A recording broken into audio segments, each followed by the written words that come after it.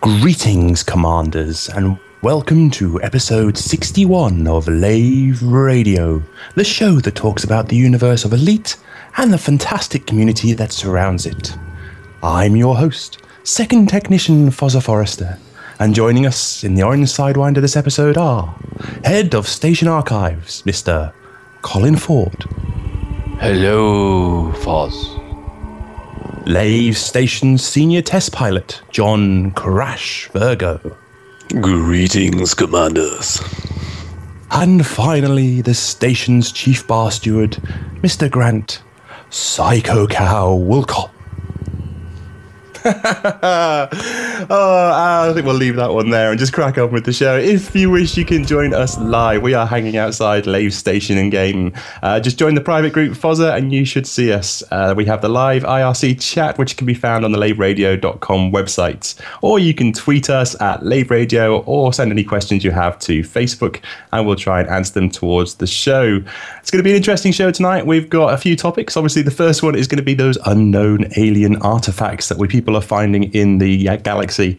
We're also going to talk about the sad death of the DDF. We're going to talk about some great stuff in Community Corner and a few other things in between. But just before we get started, let's go round the team and find out what everybody's been up to, starting with Grant. What have I been up to this week? Well, to be honest, it's been a complete editing week all day, every day, trying to get this Dockers episode perfectly finished and ready for its unveiling on Saturday evening this weekend. So, glad to say, it's done!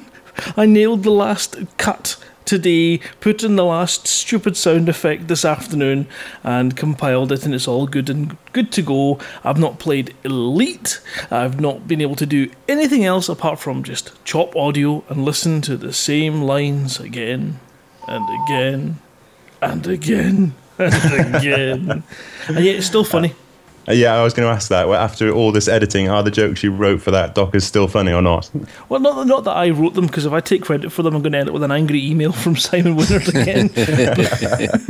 But yes, they are. Some of them are good. And the nice thing about the editing side of things is you can create a joke with sound that isn't in the script, so you can just add that little bit of comic timing that just, it might not even be noticed the first time people listen to it, but they might catch it at one point and realise, oh, that was sneaky. So I've got a few of those in there. So what you're saying that Simon's writing is saved by your editing process. Is that what you're saying, Grant? That's entirely true. Of course it is. It's amazing how much funnier it is with a lot more squelchy noises. Okay, and this is the season finale, isn't it, of Dockers? It is indeed, yes. It is the last in our current series, and then we're going to take a little time to review the project and to check with the cast and see who wants to carry on, who wants to develop the character and take some input, and then come back in a month. I think we've got an episode ready and planned for LaveCon midnight on the Saturday night, or as late as we can with people still being awake. So that will be our kind of, maybe a little taster for season 2, but we'll have to wait and see. Hold on a second. Have you not done this completely bass-backwards then? Aren't you supposed to ask the cast, before the finale, who wants to be in the next season? Because if those are people that say that they want to come out of the show, you have a great story around your finale where you can actually just kill them all off. Well, to be honest, it doesn't matter. And even when you've got the cast that agree to be there, when it comes to LaveCon, half of them don't turn up, or, like Colin, has to rush off to go to his bed early. And so you end up having to sort of do it on the fly anyway. So, it's just, we've got some good ideas, and we certainly don't want to lose track of what Mr. Brubin's up to in the next sort of series, that's for sure. Okay, well, you mentioned him there. Colin, what have you been up to this week? Well, various things. Data Slate 5. Alan invited me on Data Slate just to discuss some literature, if I could. So that was nice, talking science fiction and books. My Type 7 in-game has gone. I got that bored with it. I sold it. I've got back to my Explorer Asp, and I am 500, 600 light years away from you all now. So, right. So you just sort of basically headed off, second star on the left, and straight on till morning, have you? No, I've got a target. I know exactly where I'm going, and I'm not telling anybody, just in case some person gets there first. I want to get to this particular system before anybody else does. Fair enough. The final thing is that I've been looking at the miniatures game again, and I think if people are interested in the miniatures game, what I'm going to do is I'm going to put a proposal together for Frontier, send it into their licensing department, and get in contact with the Fantasy Flight people to try and license their flight path system so that we could have an elite miniatures game. So that's something that I'm going to be put on as a side project just to see how it goes. So this is the Elite Miniatures game that you guys played through at the Elite Meet, isn't it? That's right, yes. It seemed to go down quite well. I've been refining the rules a bit. My son is still able to beat me, which, as much of my best efforts, he is a little bit good at it. Or either that or I'm just predictable. So, yes, that's what I'm planning to be doing over the next couple of months. Okay, so you're tweaking the rules until you get to a stage where you can actually beat your son. How old's your son? 8. So you're going to tweak the rules until you can beat your 8-year-old son. Is what Cheat you're saying. and beat an 8-year-old son. Yes, that's right. At the game. I just like to point out, I'd like to beat my son at the game, not in general beat my son. I don't think anybody else was going there, fella. But okay. Well, no, you never know. You never know what these people in the chat room, these very nice people in the chat room, might think. Right. Whilst I go and phone Child Protection Services, let's move on to John and see what Crash has been up to in the last week. John. Well, I think anyone who was waiting for the stream on Friday night would know that I was just really, really ill. I spent the entire week practically laid up in bed, so not really done anything interesting. But on the weekend, I did start to feel a little bit better. I managed to get and play with some of the community goals and things like that, and actually play some other games as well, which is unusual for me. But yeah, other than that, I've just been trying to follow up on all these things and, like you said, the unknown artifacts and all the interesting things happening in the game right now. It's quite fun. Okay, so what other games have you been whoring yourself out to this week? I know, it's terrible, isn't it? Terrible. Kerbal Space Program's recently hit release, and I wanted to go check it out, so I went and had a look at it. I think if people are up for it, I might stream it again. I've had people ask me to stream it again at some point, so I might well do it. It's really, really good now that it's finally hit release. Okay, so some people won't have known what the Kerbal Space Project is by Scott Manley. So quickly just take us through exactly what that game's all about. Oh, it's really, really funny. I mean, you have these little bobblehead characters, but the whole universe they're set in, they run their own space program from start to finish. Now, it is an accurate simulation of running a space program, so there's proper aerodynamics considered when you're building these spacecraft. You build them from pieces, you go on missions to get things into orbit, take tourists and things like that. Lots of fun little things, but it's all done with these cute little bobblehead characters that just scream with glee when the rockets are going well and just look extremely concerned when they start breaking up. It's great fun. How much does it cost to buy the game now it's released? I bought it a long time ago, so I'm not aware of how much it is on Steam. I just realised it was up there on Steam and thought, I've got to upload get the patch and try it out. So I'm not sure how much it is on Steam at the moment. Oh, cool. Well, so if people want to check it out, it's Kerbal? How do you spell Kerbal Kerbal? Space Program, Kerbal. And check it out on Steam. Scott Manley's also obviously a massive fan of Elite Dangerous. You'll probably have seen him around on some of the streams and interviewing David Braben at some of the conventions and stuff. So, yeah, great game. Check it out if you've got the time, which you probably shouldn't have because you should all be playing Elite Dangerous. Crash. It's £29. I know, I'm naughty. £29.99. Great. Cheers for that, Grant. From my side of things, I'm still in my Type 9, but I've upgraded the thrusters and things, and I'm starting to slowly... It was definitely not love at first flight with my Type 9, but I'm slowly getting there. She's not a bad ship. You know, it's very easy to have some of your TV shows like Flash or Gotham on one monitor and fly your Type 9 on your your milk run backwards and forwards and earn lots of cash on the other monitor. So I'm, for that perspective, I'm really quite enjoying the Type 9 now. I wouldn't say it's exactly sort of fly by the seat of your pants excitement, but yeah, it's as I said last week, it's definitely the sort of ship that you will always keep in your hangar. So I'm quite enjoying it. But most of this week we spent getting ready for the Chris Billington Memorial flight, which we'll come on to later in the programme. But that was quite a good event that I was taking part in this week, Grant and I. And Colin, I think you tried to go there. John, did you get involved in the Memorial flight as well? I think you did. Yeah, I was there. Yeah, so we'll talk about that a little bit later on. But just for the moment, we're going to have a quick advert and then come back to the development news.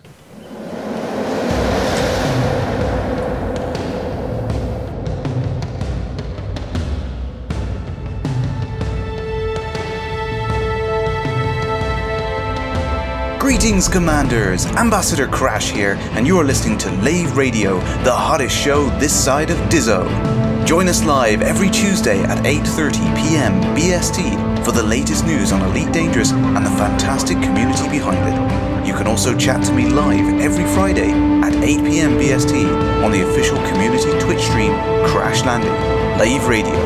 Crash tested and approved since the year 3200. Okay, so this week in the development news, we're going to go through the newsletter. We're going to talk a bit about Michael Brooks' new crime and punishment segment. David Braben, in his Ask Me Anything, alluded to the fact that Michael Brooks had an announcement or an update specifically on crime and punishment that he was going to come on to, and didn't want to steal any of his thunder in the Ask Me Anything. So let's start off with, I take it everybody's read the crime and punishment update? Oh, yes. Yeah, I didn't think you had, Grad. Okay, well let's start off with the top then. Let's go with fines. So fines will now take 7 days before they mature. Fines will now take 7 days before they mature into bounties. So basically, it gives you a little more time to clear them off. So you can no longer just go and straightforward pay them as soon as you've done anything bad. What do you reckon, guys? Good, bad, ugly? That's good. Yeah, I think it makes sense. It's good because it means when you have, when you're doing trading in the T9, you do pick up the occasional fine for getting to the docking slot without the permission, and it takes you so blooming long to turn. And when you're in that kind of farming mode, that trade run mode, you do not go from anything other than refuel, commodity market, and launch. So it's not until things start shooting at you and things say wanted that you go, oh crap, I had a fine. So this is a good thing, because at the end of your session you can go, right, now go and pay off all my fines, and that's good. So before they turn into a bounties and before everybody opens up and starts shooting at you, basically. Yes. Yeah, okay, I'll give you that. What about the fact that you can't just go in and pay off bounties like you could before? I'm getting myself confused here. So fines will now take 7 days before they mature into bounties, which is fabulous stuff. Bounties we'll come on to in just a second. What has anybody else got anything to say about the fact that fines are going to take a while before they mature into bounties? John? Yeah, I think it makes sense to do that, definitely. It's one of those things where it just felt a little bit too harsh that something so minor would suddenly become like a major system-wide bounty. It was like, yeah, that just seems a little bit overkill. So I think it's a good balance. Colin? It's okay. I'm not too concerned about the fines at the moment, mostly because I'm a good person and I don't seem to get any of them. Okay. So let's just leave the whiter than white boy alone and go on to bounties. So bounties can now only be given by minor factions. Obviously, with the introduction of power play, we've got the intermediate factions of the powers that are coming into the game, and obviously the major factions. So at the moment, bounties can only be given by the minor factions. That makes perfect sense. And bounties can no longer be paid off straight away. Bounties now take a week before they can be paid off. This is a big thing for, I think, a lot of people. John, what do you reckon? Yeah, I think it was something that was sorely needed. There was too many people who were exploiting that little loophole where you could build up your bounties and things like that. So it makes absolute sense that if you're going to sit there and be naughty and frequently do these kind of things, that you need a bit of a heavier punishment. So yeah, I think for those who end up getting the odd little bounty and they realise, yeah, okay, I'll go pay it off at some point, that's fine. But those ones that were trying to desperately kind of get to the top ranking slots, I think that's really going to stop that kind of evil behavior. Grant? Well, I mean, I don't know if I'm not maybe misunderstanding this, but bounties only given by minor factions, that's sort of, that's going to limit your wanted status to a system or to maybe a couple of systems rather than being wanted across the whole of the Imperial space. Is that correct? Yes, at the moment. Okay. They're talking about stretching it out to more interstellar bounties at a later stage. But yeah, at the moment, it's only the minor factions. Okay, because that causes a little bit of concern to me when you are collecting bounties. Then you're going to be collecting bounties, or is this purely bounties assigned to players?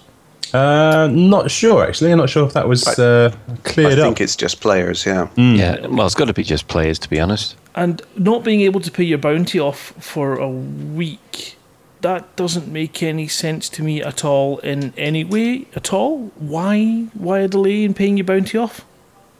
I think it's to prevent people from sitting there and creating these they make these little pockets where they get a huge bounty and they'll get someone to cash it in and then they'll pay it off, sort of thing. It's to stop that exploitation going on.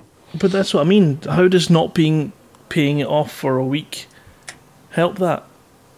Well, I think it's another one. It's kind of an anti-griefing thing, really, isn't it? It's to stop people from, if you've got that bounty on your head for a long period of time, then you can't come in, grief someone, and then suddenly just pay your bounty off. You've got that on your head for a long period of time, so you can't just kind of coincidental griefing goes out the window in that kind of respect. Right, no, see, I know what you mean. I mean, if you go in and pay your bounty off, it gives people a week. So this is obviously a mechanic to help bounty hunters, but it's not going to stop people amassing massive bounties, though, is it? Because they're going to be able to amass the same massive bounties and people are going to be able to claim it on them. It's just that they're not going to be able to clear that status themselves by nipping into station and paying off the bounty and going, right, that's me, I'm clean, it wasn't me, can you shoot me back? Nah. Yeah, no, I think it's basically just for those people that think, oh, he's just a player, I'll come in, I'll just wipe him out, and then I'll just as soon as I get to the station, I'll pay off my bounty and everything will be fine. I think it's supposed to just give people a little bit more pause for thought as to whether or not, doing that illegal action is actually worth having a bounty on you for a week. That means you're going to have to creep around the system or creep around your trading hub. You're not just going to be able to sort of wipe the slate clean as soon as you dock up, which I think does work. But again, as always with these things, I think it's going to be a balancing act. They might even need to be more severe than they're going to be.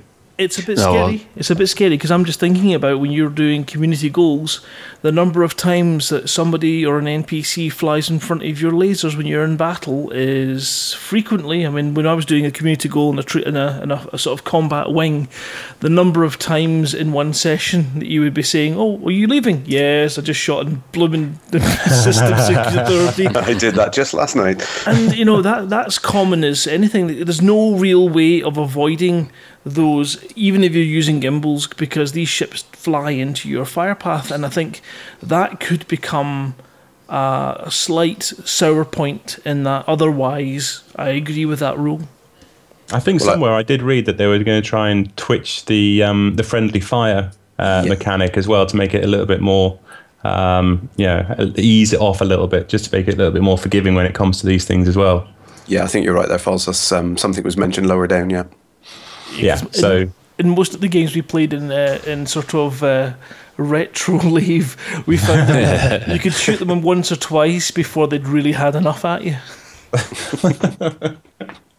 Yeah, I love the way in Retro Lave you just have to test that mechanic with every game we played. It's like, how many times can I shoot an NPC before something actually happens to me?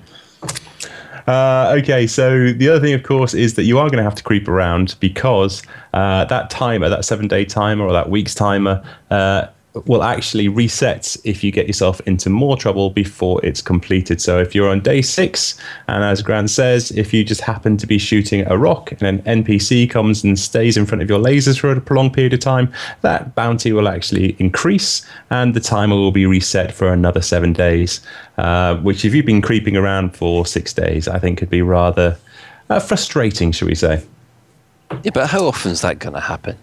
How often are you just going to be shooting at a rock and then someone flies right in front? You've played Elite Dangerous, haven't you, Colin?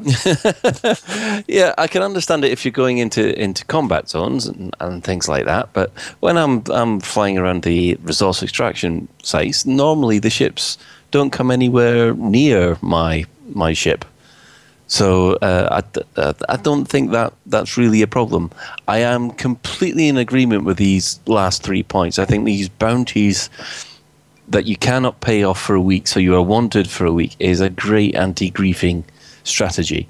And when you remember going back to ethics and credits on Alpha 2, there was a point where no one would pirate anymore, because as soon as you got a bounty, that's it. Everybody was on you faster than you could deploy your weapons.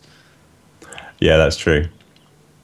Okay, so how do these bounties get removed then? So being killed and the bounty being claimed, that's one way of clearing the bounty.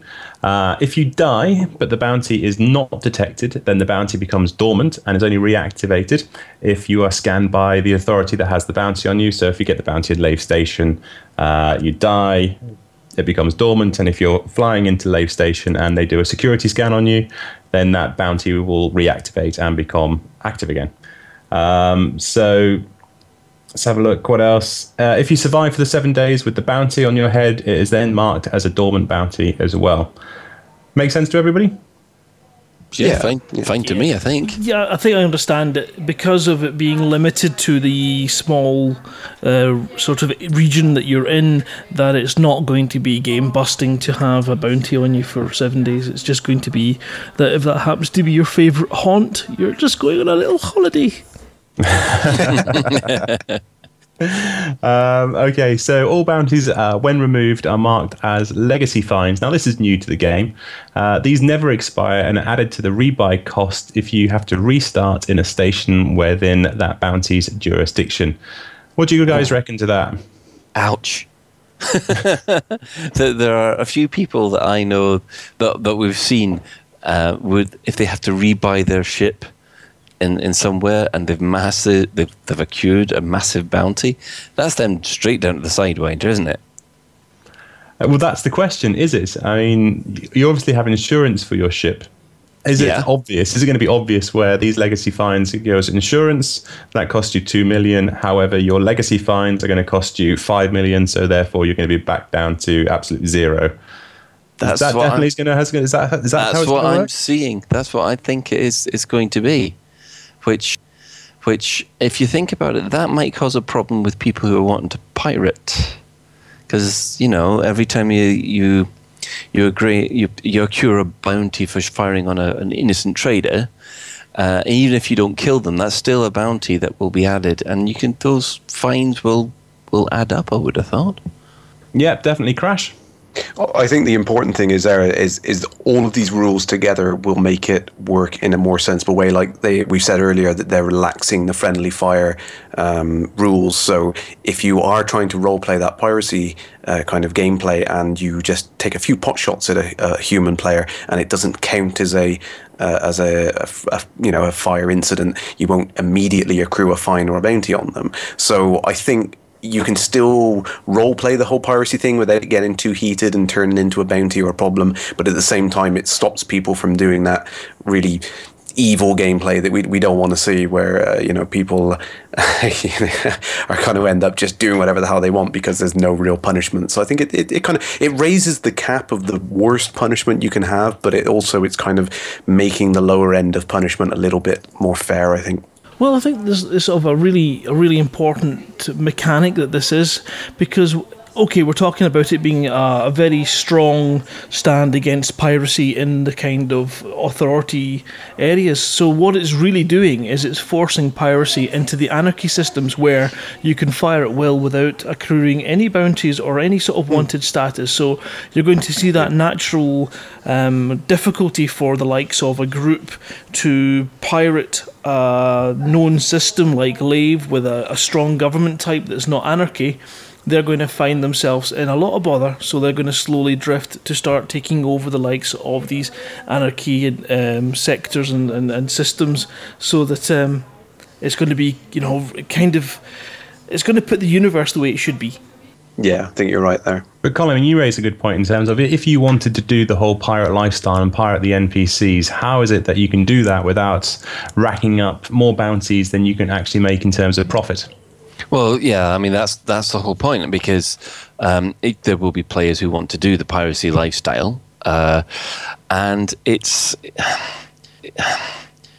even if you just knock off an NPC and you just basically say, right, that's another 300 credit fine, that's another 300 credit fine, you're going to end up with, before you know it, several thousand credits onto your rebuy cost.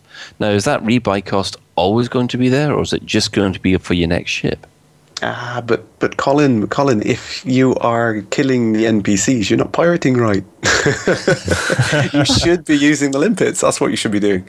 That's the thing that Frontier are trying to get us to do it the right way. You know what I mean? If you're killing your targets, that's not the most effective way of pirating, because you're going to be wasting that money accruing bounties and fines and all that kind of stuff. The best way to do it is to find those targets which don't have shields on and fire the limpets at them. That's what you should be doing to kind of minimize your financial impact of performing illegal activity, but at the same time getting the best cargo. That's how you should really be doing it, and that's where they want to try and encourage that gameplay to be that piracy in the nice way, if that makes sense, but also stopping people from just outright getting the guns out and start shooting, which is not really how they want people to do it.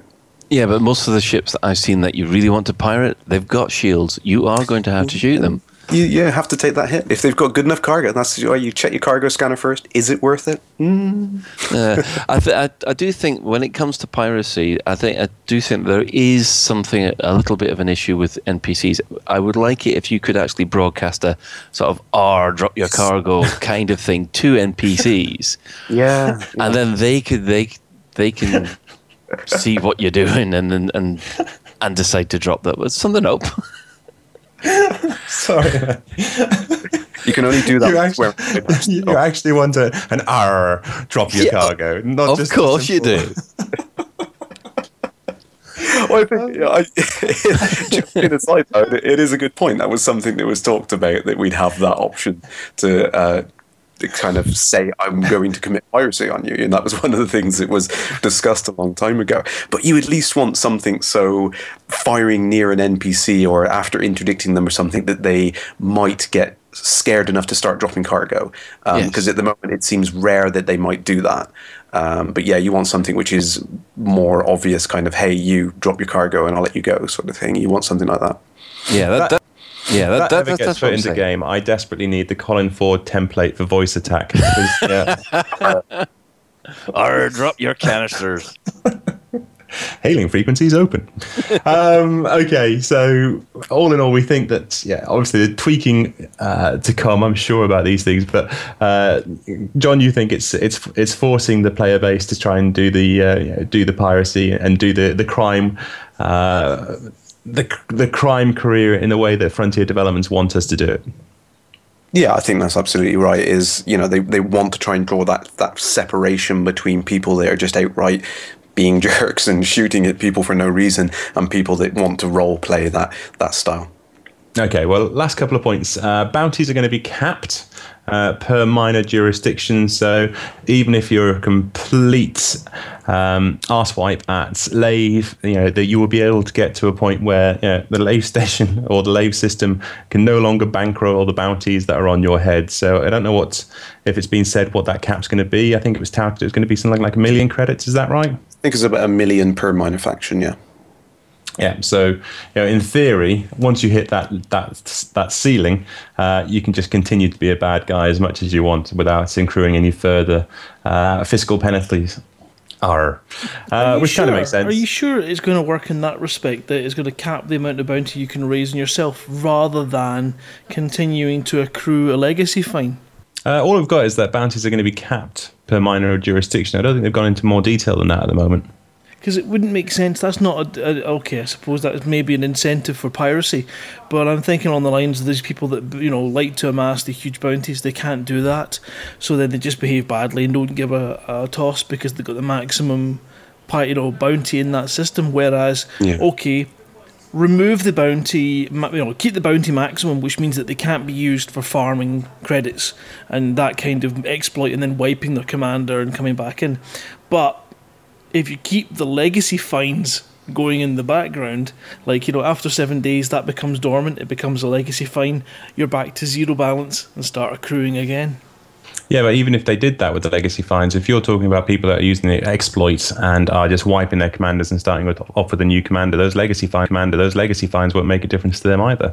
Well, no, but it's just that having the penalty still being there. So when you build up a large legacy fine, because you are a successful pirate, you're going to have huge dormant fines, aren't you? You're going to have huge legacy fines because you're a successful pirate who's got away with it and hasn't been killed.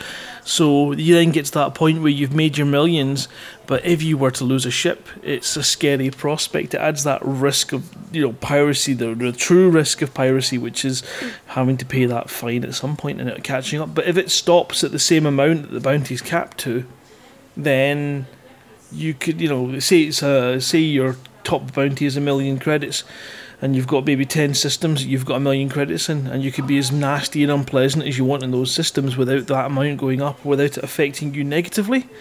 Okay, that's £10 million that somebody could get for shooting you. That's great. And what you don't want is it going up to 100 million and you just drop your shields and let them shoot you. But for you as a player, that penalty should continue to grow. So I suppose if it was to cap at 1 million, as a totally guess figure, and then after 7 days that goes dormant and becomes a legacy fine, and then you can raise another 1 million fine on top, bounty on top, and then that'll go dormant and become a legacy fine. You have a £2 million legacy fine or 2 million credit legacy fine hiding in your background, and you could continue to do it so that conceivably after a couple of weeks of very bad behaviour you might have the likes of 50 or 60 million in legacy fines but only a £1 million credit bounty. So I suppose that kind of does work if it's going to work in that way. I'm just thinking if you have somebody who can cap their bounties, they can just go around collecting, 1 million credit bounties in all the systems and then behaving as they wish without any further deterrent to them to stop behaving that way. Colin? Yeah, well, I was just thinking, where does this make the kill warrant? This is where the kill warrant scanner comes in, doesn't it? Mm-hmm. So you scan somebody who's got, say, 10 systems, each with 1 million in. That's you got 10 million credits in bounty, isn't it? Yeah, again, it was something when they talked about this, they said that the kill warrant scanner isn't working in that respect yet, but it's something that logically they would look at and implement to do something like that, and possibly even, well, I don't know, actually, I'm probably making that up about getting it so that people can get the legacy fines, but certainly getting fines from different minor factions and claiming those bounties is something that the kill warrant scanner, you would imagine, that's its role. Yeah, I think the legacy fines are purely a penalty amount on the player upon death. Yeah, that's not something that you're going to have to. I think probably there'll be a mechanic for paying it off in game, so you don't have to pay it off at the point of death. But it's one of these mechanics where it's got to continue to penalise a player who plays in a particular negative way. Obviously, if you're a pirate and you go to an anarchy system, you've got free reign. You can take out anybody you want and it will never accrue a bounty. So we're not talking about removing the ability for pirates to make their money. It's just about if someone is sitting in Lave with a group of 10 friends, behaving badly, taking out all commanders at willy-nilly, or even if their friend's called Billy, it could be willy-nilly Billy, whoever they take out at that particular time, if they continue to grief these players, then that bounty is going to reach that cap, 1 million, and you want to dissuade them. So they might have in the back of their head, well, it's now stopped at 1 million, I can't get any more than a fine of 1 million. But if that legacy fine in the background continues to accrue, then it's a little bit more dissuasive. But I don't know how they're going to do it. We'll have to wait and see. It'll certainly force everybody to Riddick then, won't it? Yeah, definitely. Certainly in our system of the galaxy. Okay, the next one, the final one, is there's a new crime of ramming within the no-fire zone. Now, I'll be honest, I thought this was an answer looking for a problem, but from reading around, it seems that actually there's a few people out there who are getting quite hot under the collar about people ramming them whilst they're trying to dock, or big Type 9s blasting them out of the way when they're coming through the letterbox. So Frontier Development have put in a less than 100, is it meters per second? 100 meters per second. 100 meters. Yeah, so 100 meters per second you have to be. If you hit someone at less than 100 meters per second, you're fine. Anything over 100 meters per second, you get charged with the crime of ramming. Now, looking at it, the gear down mechanic should also limit the ship to less than 100 meters per second anyway. So if you're geared down, you should be fine. But that's not really been the big part about this story. The big part about this story is the outcry that came from a certain element of the community and led to the protest goats. Grant, take us through the protest goat. Well, that wasn't what I was coming in. I was going to come in and saying, have you ever tried docking a T9 with your undercarriage down? It is not particularly easy. And part of the joy of having a T9 is when you see a Sidewinder NPC giving a wee friendly nudge into the toast rack. They're taking this away from us. Okay, hold on. So basically, the crime is about because you are being ramming Sidewinders into the side of the docking port. Is that right? So this is all about you. In other words, I think it might be. Sidewinders, Cobras, and the occasional T6 is quite fun to dock as well. I may have done that to a commander or two in my Type 7, which I'd like to apologise for now. Oh, God, where is sort of honesty and courtesy and chivalry gone in this galaxy? I did say sorry in the global chat, but unfortunately it exploded at that point. Yeah, well, oh no. The ED protest goat is the direct response to a little game that Kate Russell had come up with on her stream, which is essentially this kind of what would you call it, destruction derby. If you have not seen them, if you've not seen a destruction derby, it is one of the most amazing things to watch. I know that Mad Dog has it on his stream. Kate Russell does it a lot as well, where you go into the slot, you go to around the slot, that little indentation in the station creates their arena, and they all go into it and they all fly around with their shields off. And the winner is the last one who's alive. So it's encouraging people to do this kind of, destruction derby, knock each other into the walls, go really fast and stuff. And it's hysterical to watch. And watching it from outside the slot and seeing it going on, it's kind of like watching Micro Machines being played. It is brilliant. But of course, this rule coming in would put a complete end to this game that they've created, and they love it. And you know what? It's great fun, and maybe we should try it one night and see how we get on with it. And yes, it led to a lot of balmy people clubbing together. Oh, you are kidding. Okay, you guys, stop bleating and let's just get on with the rest of the show, eh?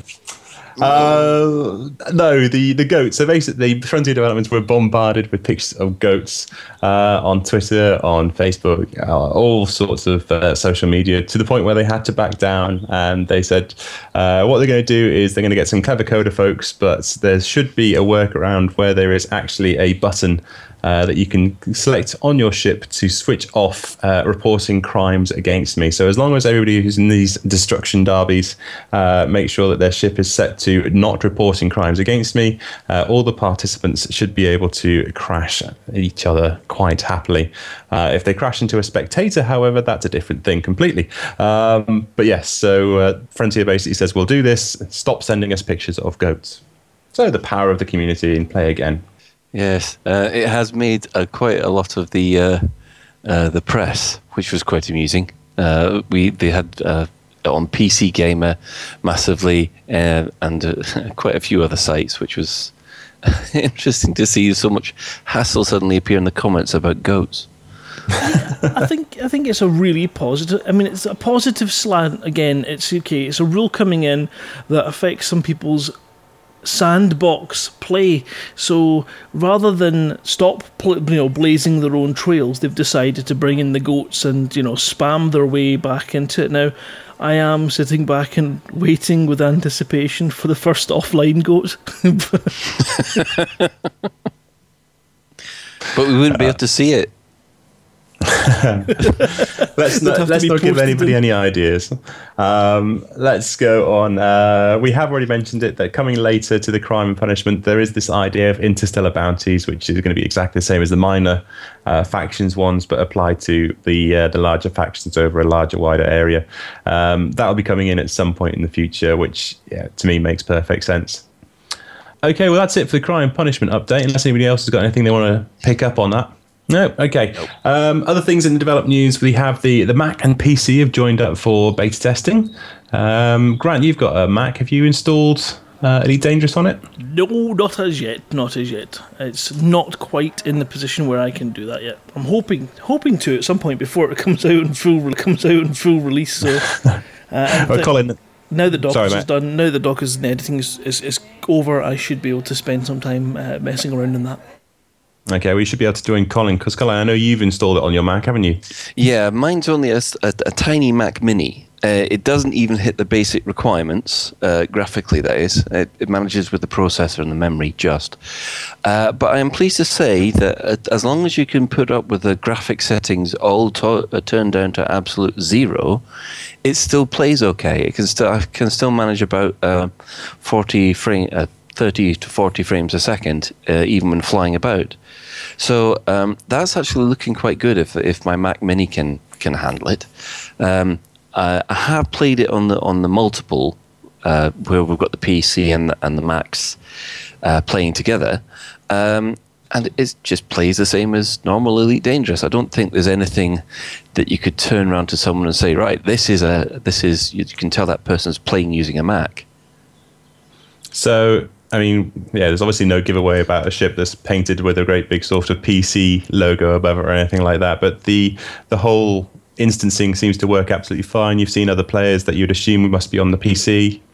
Well, you see, this is the thing. I have no idea whether or not they're on the Mac or the PC.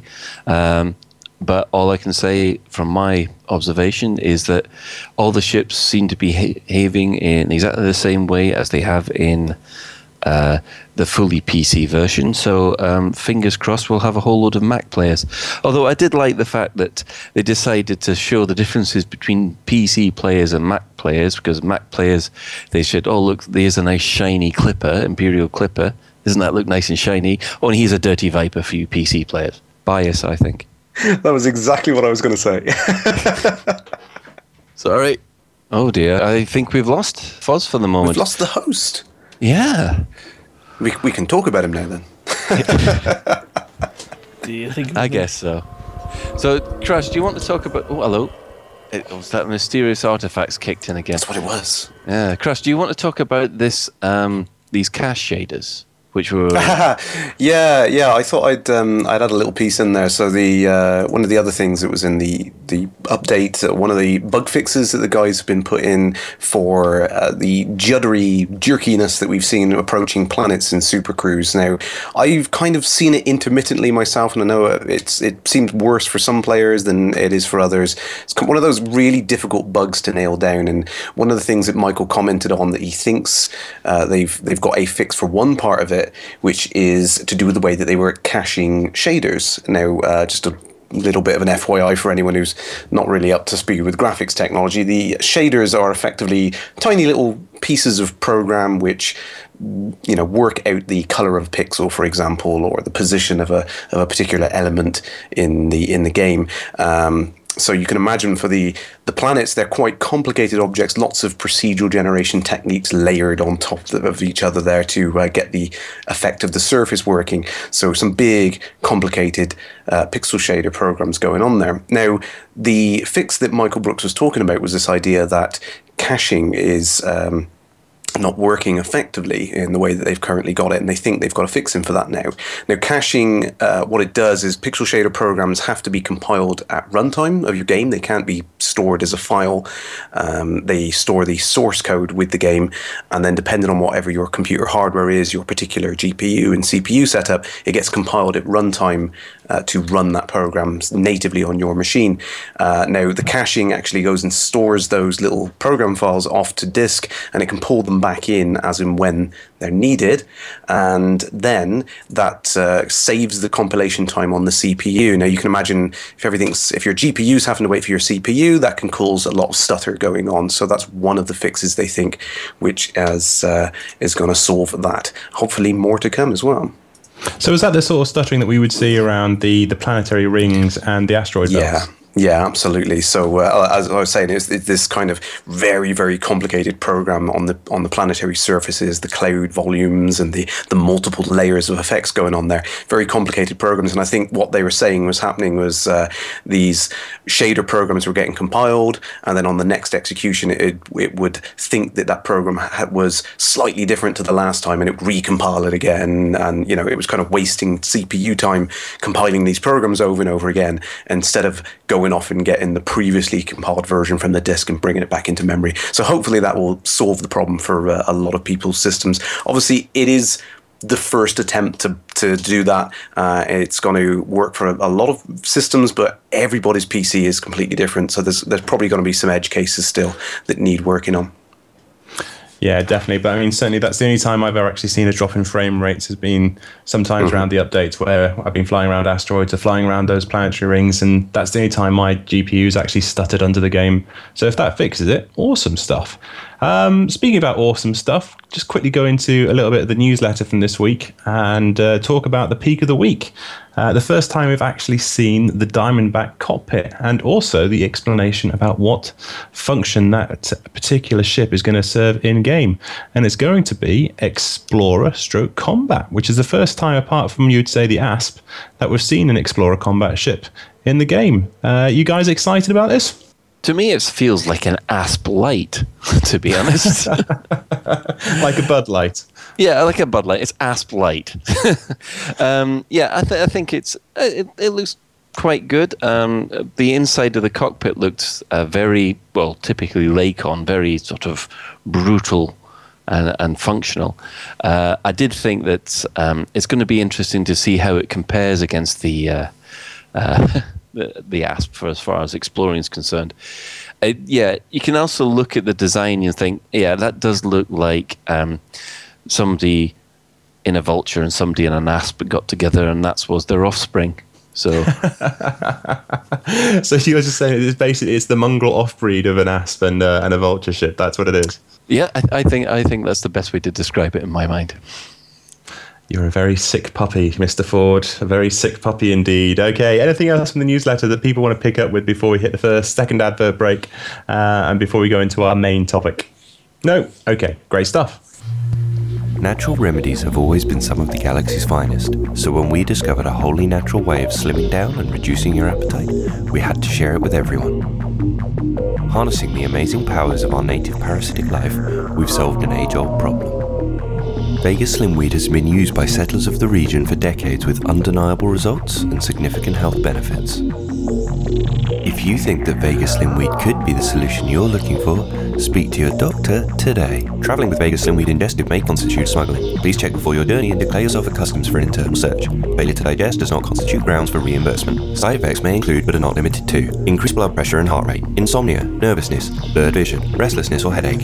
Some forms of parasite may cause stomach side effects like constipation, dry mouth, nausea or vomiting. A small sample of patients exhibit full body paralysis, catatonic state and internal hemorrhaging. Parasite must be purged before pupation, else death will occur. Hi, I'm Trent Stephen Findless Jr. and I'm here to tell all you pilots about a great new service. Take a listen to my friend, Pete. My name is Pete and I'm a long distance haulier. I drive a Puma shipping farm machinery from Leasty to Saweo. I love my family and I don't mind being a hard working blue collar dad, but I'm tired of seeing my family grow old in front of my eyes. Every time I make the run there and back I lose 15 days in hyperspace. My family is starting to notice that they're getting older and I'm not. My wife had a baby last week. Did a week of shifts and now my kid's got teeth. I wish there was some way my family could get old at the same speed as me. There is, Pete. How? By buying into my new service, Findalist Cryogenics. We aim to put the freeze on the premature aging of your family. The process is simple. Our unique family centres allow you to drop off your loved ones on the way to work. Simply hire the number of cryogenic pods you need and keep your family asleep while you fly among the stars.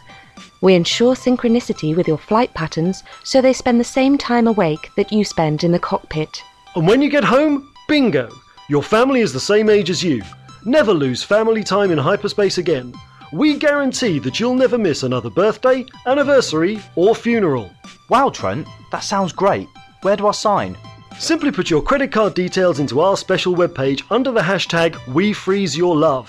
We'll take care of the amounts, no need to worry about that. It's so simple. I can't wait to keep my family in a secure block of ice. It's a weight off my mind. Findalist Cryogenics, now at your local spaceport.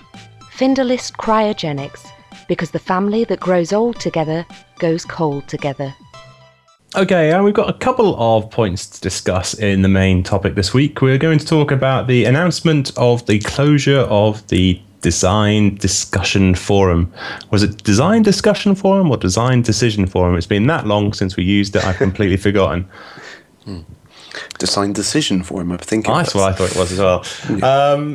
Basically the idea is that the DDF is going to be wrapped up and closed down as part of a change in work practices at Frontier Developments. Now, we might as well just get stuck straight into it. How does everybody feel about the closure of the DDF? Is it something that was bound to happen due to the way that Frontier now was sort of making the game? Is it something that shouldn't have happened? Is it something that is something that's going to be sorely missed? Is it something that we're glad to see the back of? Let's start with Crash.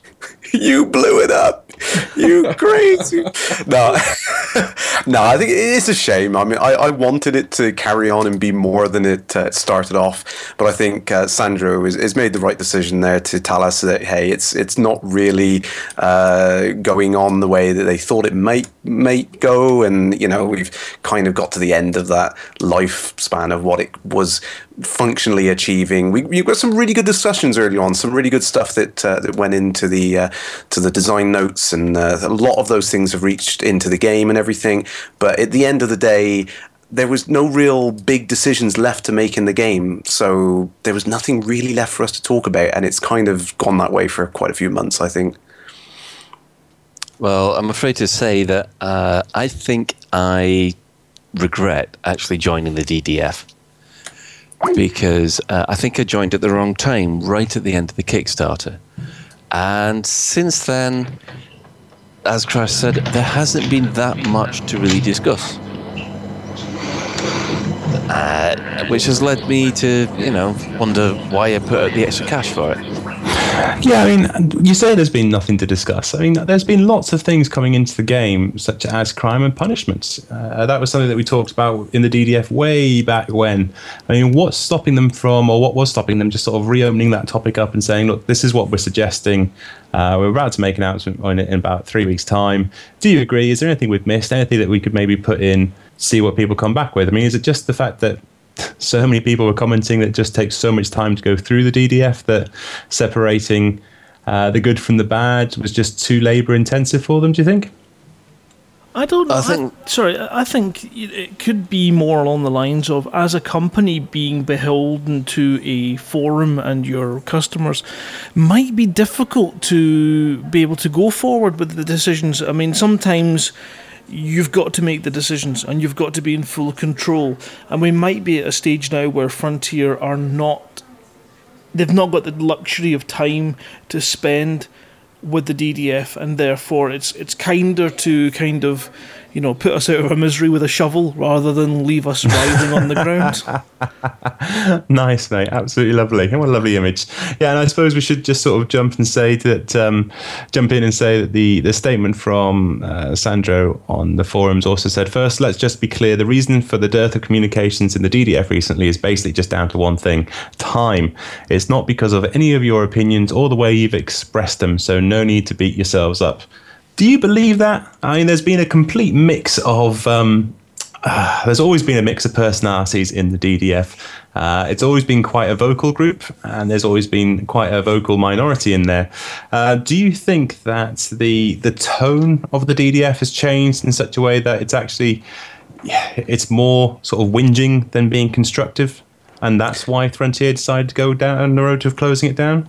No, I don't think that was the final hammer and nail in the coffin, so to speak. I think it was always that way from the very beginning. That we were quite, I think, passionate. To be fair, there was a lot of bitching and moaning. Yeah, you're going to have that on a forum, but there was a lot of passion in it. A lot of people wanted it to work out the best way it possibly could, and I can understand why there was such frustrations when things weren't necessarily being adhered to the way that some people imagined it being.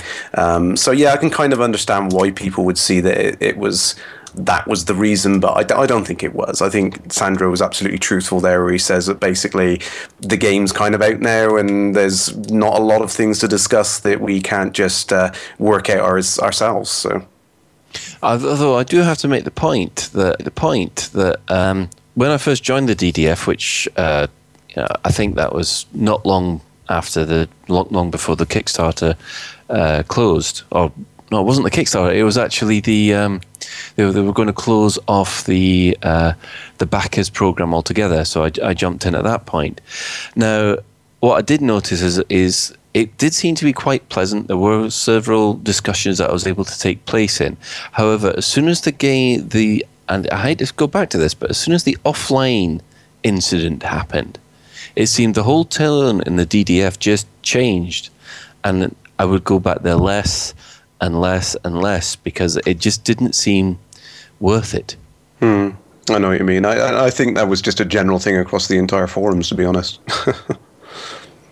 Okay, so was there the assumption from the get-go, certainly Colin, you joined late, but was there an assumption that the DDF would be something that would run for as long as the game was running, or was it something that we always knew had a sort of a finite and end point that it would all be drawn up? Well, I was under the impression that it was always be running. Otherwise, I wouldn't have joined it when I did.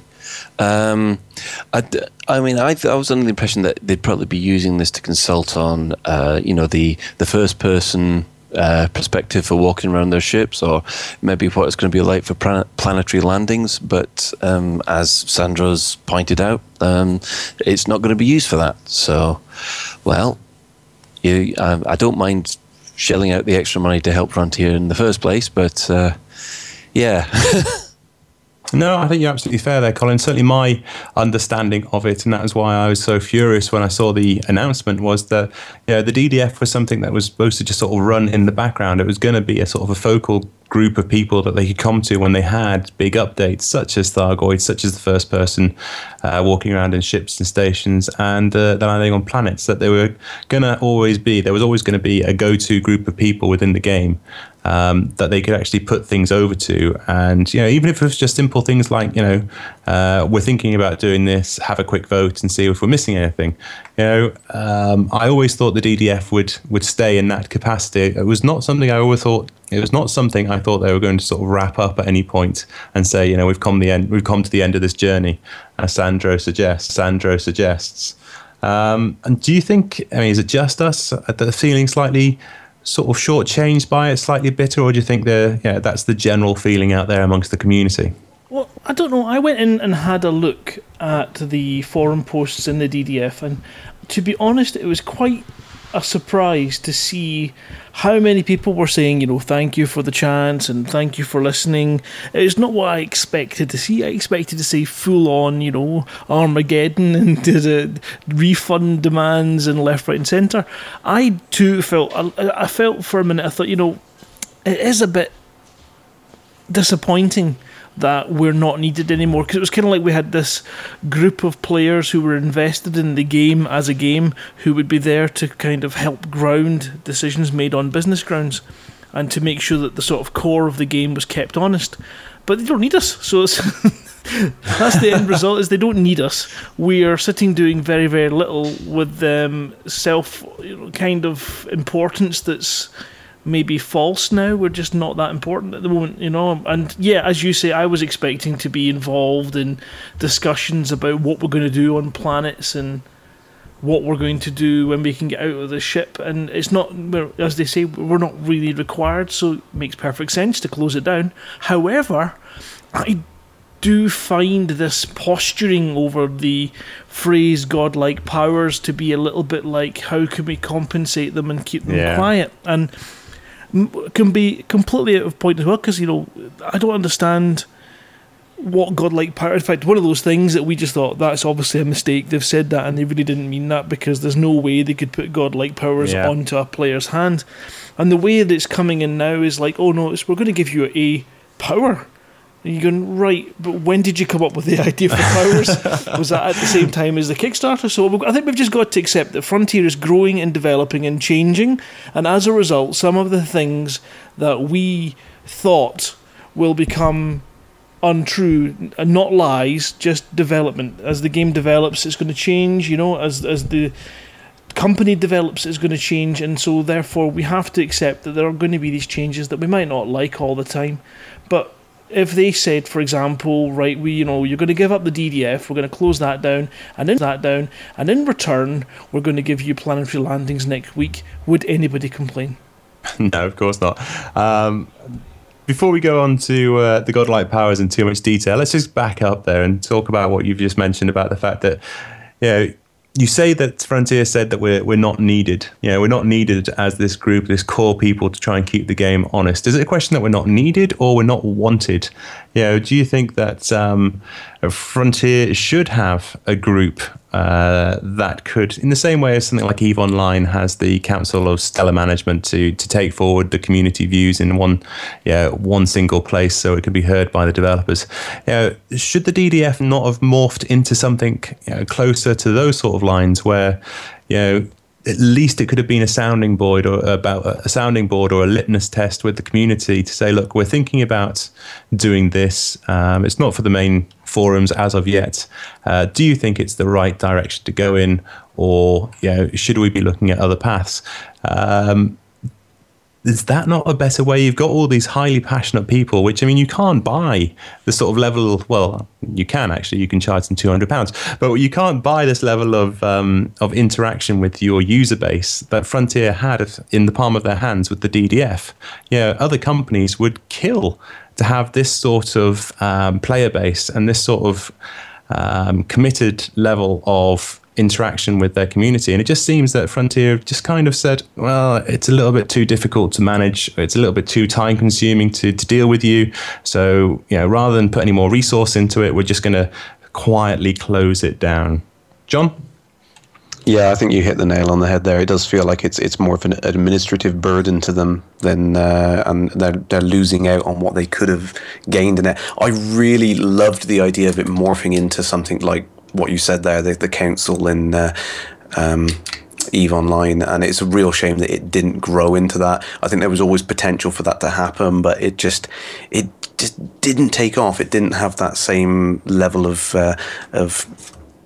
interaction and stuff going on with it, which was a real shame. I really wanted it to go that way, and sadly it isn't. I still think they need some kind of fan sounding board, exactly what you've hit there, and perhaps they need some secret little community going on the forums. It would be nice. It would be nice to have something like that, I think, and it would be valuable for them. Absolutely.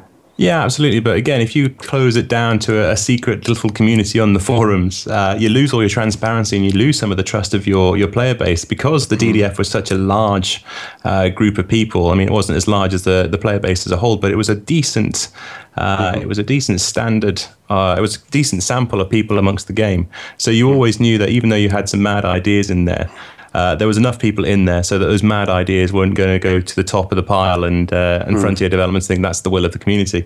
I just think it's a little bit short-sighted for Frontier to have such a great resource, and it's something that David Braben talked about at length during the development cycle. It's been so good to interact with the players, and they changed a lot of their design as they were going through the actual development stage based on what people had fed back to them. It just seems a little bit short-sighted, rather than putting any more resource into it, to just sort of close down the DDF and draw it to an end.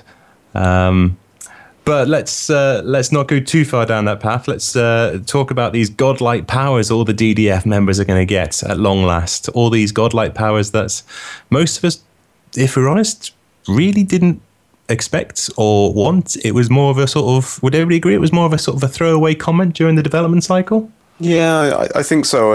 I didn't really want to have anything more than any other player in the game. I wanted to be able to interact and play the game on the same level as everyone else, so I wasn't really concerned about having uber abilities within the game.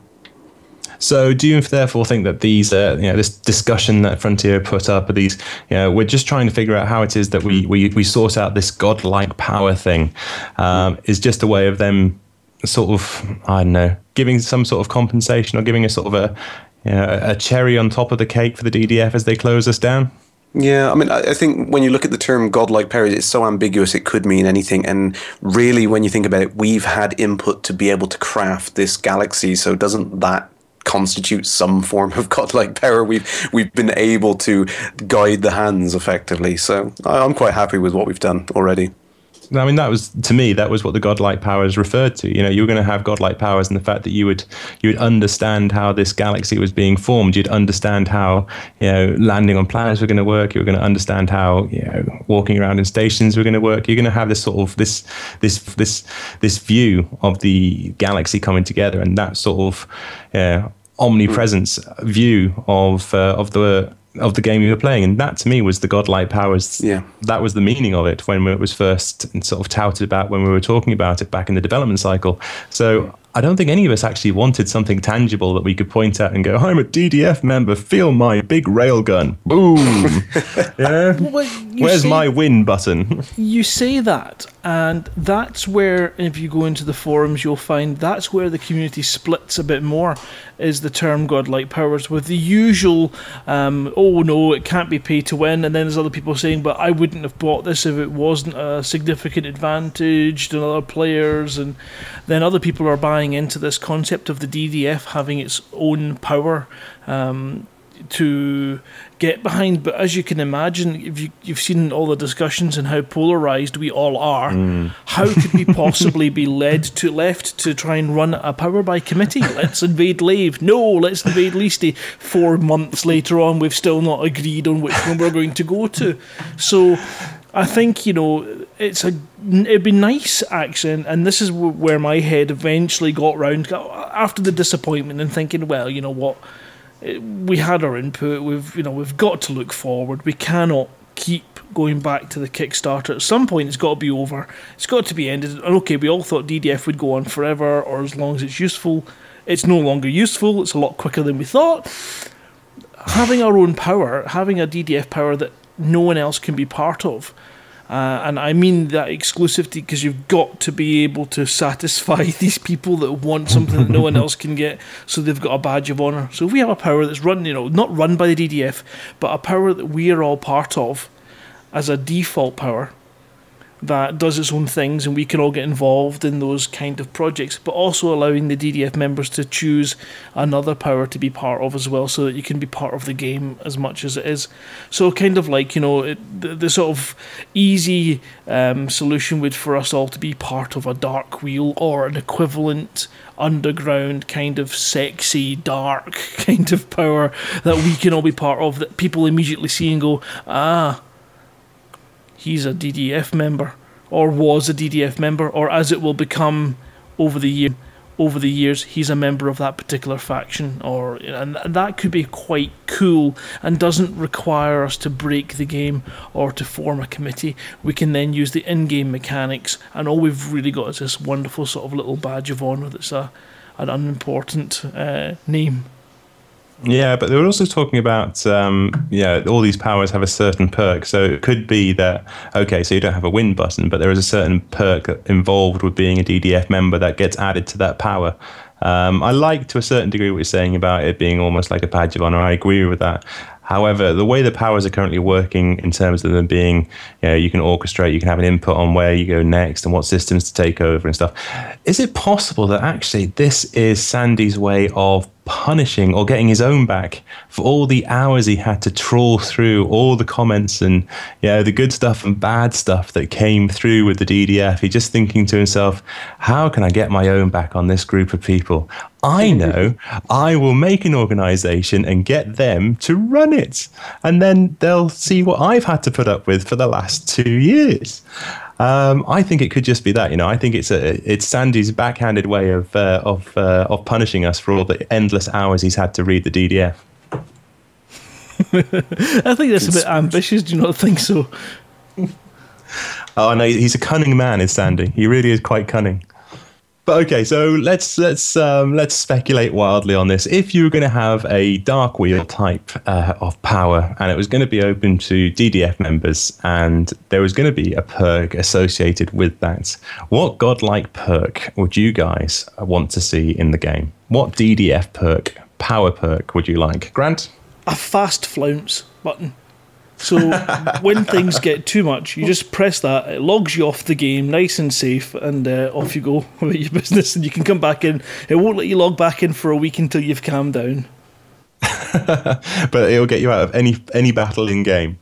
So if things are just looking too hot, too heated, you can press your flounce power, and that will automatically take you out. I quite like that. That's definitely sort of something the DDF would have in their mind. John?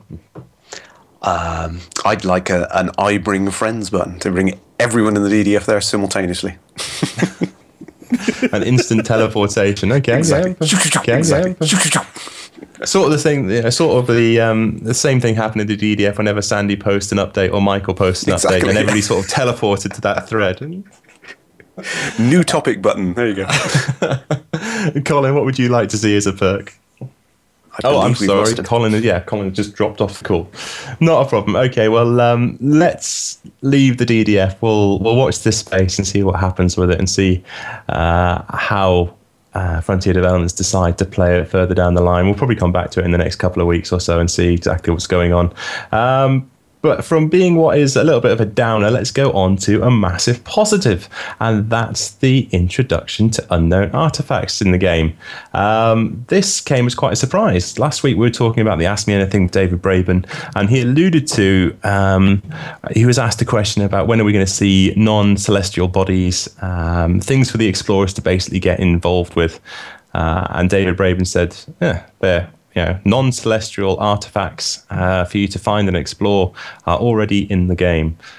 And then there was a comment back very, very quickly after saying, we're not talking about that little probe thing flying around the outskirts of the Sol system, David. We're talking about proper stuff in deep, dark space that we can go and get our teeth stuck into. And David basically agreed, so was he. So that started the ball rolling, and people went off into the void to try and find whatever it was that David was talking about. Michael Brooks came in and said that, when you're out there, you should be listening. And sure enough, people have found unknown artifacts, which, if you do listen to them, have a certain tone about them, which sounds, I'm going to say it sounds non-human. Would you guys agree with that? Absolutely. Big squee. So obviously the speculation is rife that these unknown artifacts are possibly something Thargoid related. Now, we've seen pictures of them. If you haven't had a chance to check out the forums and see the pictures or listen to the audio, they look, sort of trying to describe, they look almost like an engine, like an alien engine. If you think about a car engine with the pistons, is it pistons that come off an angle? They look like ribs coming up, sticking up like spokes. Worst description of this thing ever. But that's kind of what you've got. You've kind of got an organic-looking alien engine floating in space, creating strange and unknown noises. Now, a few people have picked these things up in their cargo hold and tried to transport them back to civilization. Unbeknownst to them, as soon as they did that, the thing starts eating the ship from the inside out. So the ship starts taking quite a severe pounding. Some people have managed to get them all the way back to civilization. Other people have died en route.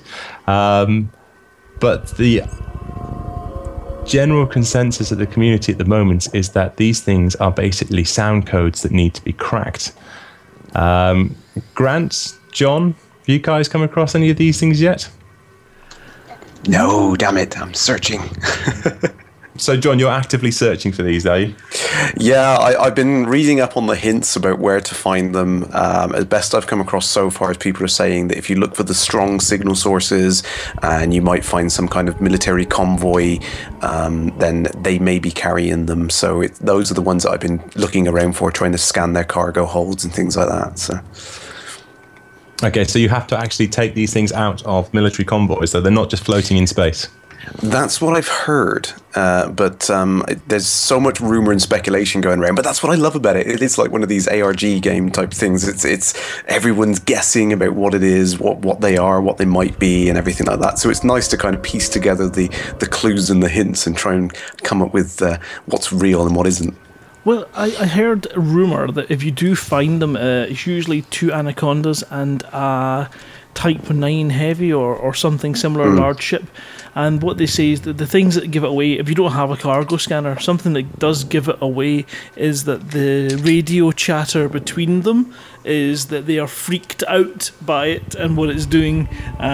So you could sit and just supervise and have a laugh at the ongoing NPC chat. So, cargo scoop deployed. But yes, I mean it's an awesome addition. I mean it kind of raises one very big question, which is this the start of the Thargoids appearing, or something else? Cannot comply. But what people have also been trying to do is they've been trying to speed up the sounds that they've recorded from the artifacts and trying to decode them that way. Grant, if we think we've actually got an example of one that's been sped up 200%, which is the suggestion from the community at the moment, this is the best way to listen to them to try and pick up the actual the meaning of the sound. So let's play that.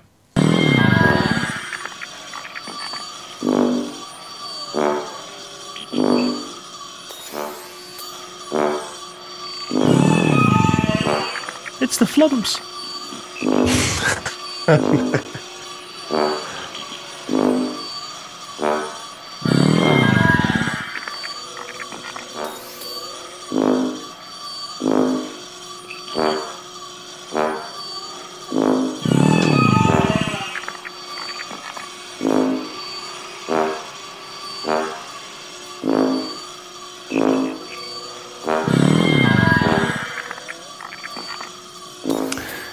See, personally, I think the sound department have literally just gone to Mike Evans and say, I know you're learning the trombone, so let's just record you trying to learn your scales in the trombone, and we'll use that as our sound effect. I think it's what they picked up with gastric microphones after they'd had all those free pizzas. Also, does anyone else have the overwhelming urge to do the from Close Encounters and do the wee hand actions? Yeah, it does so slightly.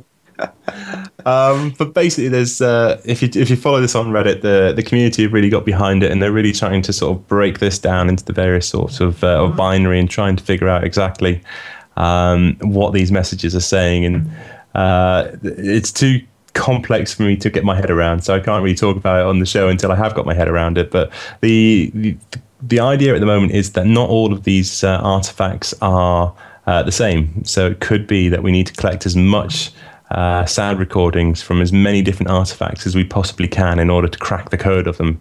So they're not playing the same thing. Each one's playing things slightly different. So that, I think, adds a great element of a community goal to go out there and try and find as many of these things as you can, then bring them all back, record them, and then get them out onto a central site so that the boffins within the Elite Dangerous community can actually try and decrypt the code and find out what's next in store for us. I think this has been, I know it's just started, but I think this is going to be an amazing event for the community. Would you guys agree? Completely. Oh, yeah, absolutely. It's the first kind of bit of real in-game lore mystery that's been made available to us, and it's something that none of us have a clue about where it's going to go, and that's really exciting. What I actually love about this is the way that everybody's taking different approaches to trying to work out what it means.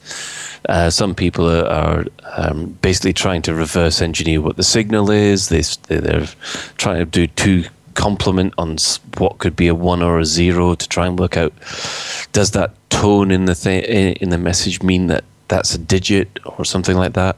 Other people have decided to analyze the markets, which I didn't quite get. But then the closer you are to the source, the less money you're going to make from these things. So they're trying to pinpoint where perhaps those artifacts could be coming from. I mean, that is quite an unusual kind of response, but I mean, I think if you break it down as people would do, we'd all, and maybe this is our weakness, we all would break it down into some kind of binary code or try and bring the maths of it into play to see whether or not we can get coordinates or decode a message. It could also just turn out to be Duval's life support machine sending out signals. One beep for breathe in, one beep for breathe out. Well, it's going to be interesting because obviously we know we've got Power Play coming. We don't know what is happening next in terms of Frontier's roadmap. I mean, are they going to be doing walking around in ships? Are they going to be doing walking around in stations? Are we doing planetary landings? Or are we going to introduce the Thargoids into the galaxy? Now, if you guys remember from crikey, was it the first LaveCon, second LaveCon? Michael Brooks did say that we will start to see more of the Thargoids. They'll be in the game from the get-go when it starts, but they're going to always be very much sort of like a background encounter as opposed to something that you're going to go into witch space or anything like that. Certainly a background encounter. These things would definitely fit that bill. Would you not agree, Colin? Yeah, definitely. I mean, the one thing that I've always been concerned about the Thargoids is let's bring them in very, very slowly. Tiny, a little word here or a little thing like this. Well, this isn't really little the way that everybody's reacted to it, but little thing here, little thing there, dropping hints, and then slowly building up in the background. And that's personally how I would approach bringing the Thargoids in. Yeah, John, would you agree with that? Yeah, absolutely. I mean, I think I've said several times before how I like the fact that they were kind of the invisible antagonist in the earlier games. In Frontier Elite 2, for example, you didn't see a great deal of them. I like the fact that they're slowly but surely being incrementally introduced back into the game. I think that's definitely the way to go. It kind of builds that suspense. You don't know what's going to come. You don't know what their plans are. You don't know if they're going to just break into full-out war or whether they're going to, maybe slowly infest all of our populated planets with various things like little probe things or something, so you don't know what's going on. This is the great thing about it. It's really, really cool. It's making you think and wonder. Yeah, definitely. And certainly if people can remember from the first game, there was all those little Tharglets that came off the big Thargoid motherships, and people have been suggesting that on these probes there's tiny little things, like almost little organic fireflies coming off them, and people are saying, well, could that be aliens? Could that be like mini Tharglets? Obviously, we'll just have to wait and see on this. It'll be great to follow this story as it goes through over the next month or so and see exactly what people find out and where the story takes us. Okay, what we're going to do, we're going to hit another advert, and then when we come back, we're going to go straight into Community Corner. I was overseeing the delivery of some slaves to the starports in Exios, and a cleaning robot had just washed the floor, but not left a warning sign. I had to run after a slave that was escaping, and I slipped and fractured my wrist. I was delayed for 10 whole minutes while the Medicomp repaired the damage. My time is billable. Can I get compensation? Yes, you can. I was on a regular trading run back to Sol, and it was my job to repaint the outside of the ship. I was given the wrong kind of EVA clamps. Nothing bad actually happened, but it did give me a fright. Can I get compensation? Yes, you can. I was checking some robots through customs when I distinctly heard an official call the robots clanks. I was deeply offended, even though I'm not a robot myself. That's their word. You're not allowed to use it. Can I claim for moral outrage? Yes, you can. At Cowell and McGrath, we are now taking any kind of legal action. No case too small, no justification too frivolous. If you've been lightly inconvenienced, embarrassed, or in any way put out, then someone should be made to give you money. Don't be a stupid clank. Excuse me? Cowell and McGrath, taking on any case, playing the percentages.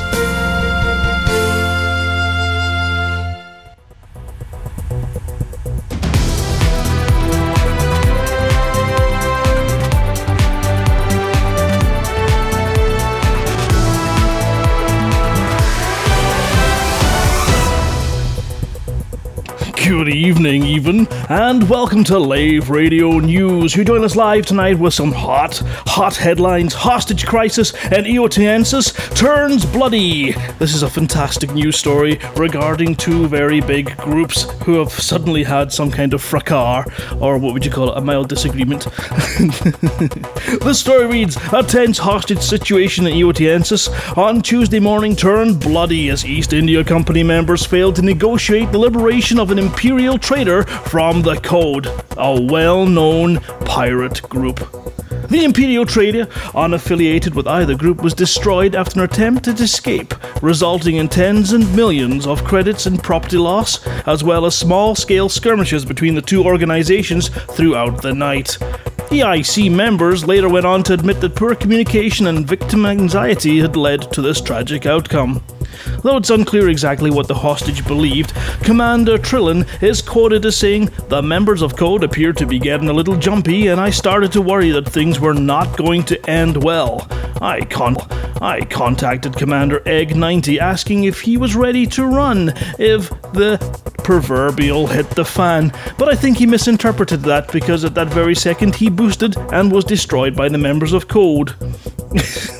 Which, frankly, if we took that from Commander Egg 90, someone said, "Are you gonna run? Do you feel lucky, punk?" I think I would boost my ass out of that place too. After the destruction of the trader, chaos broke out as both sides opened fire on one another. The fighting was reported to have lasted for several hours, with both sides suffering major losses and damages, and are currently estimated in the hundreds of millions of credits. Gala News reached out to the Code, who had this to say: "The approximate ship destruction estimate is currently sitting at 3 EIC deaths for every 1 Code death." The Code apologizes for the destruction of all these EIC vessels, but they will destroy anyone who gets in their path of riches and plunder. And that article was written by Dick McKinley of Galnet News.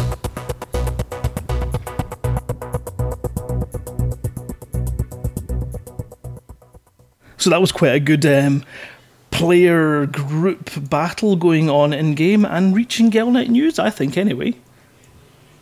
Yeah, it's great to start seeing more of the actual larger community bases within the game actually starting to appear on the Galnet News and sort of, forging a bit of a storyline out in the game for themselves. Now, obviously, we've seen that in Code as well, and we've seen it with Crimson State. But I think this is definitely the way to go. It'll be interesting. I know David Braben said in the Ask Me Anything that the group management and things like that isn't coming in power play, but it is something they're looking at doing further down the line. And things like the Code, things like the East India Company, I think they do have a place to play in the wider galaxy. I don't think it's just great big teams of griefers. They really are quite important for sort of building a fan-made fiction to go in the galaxy.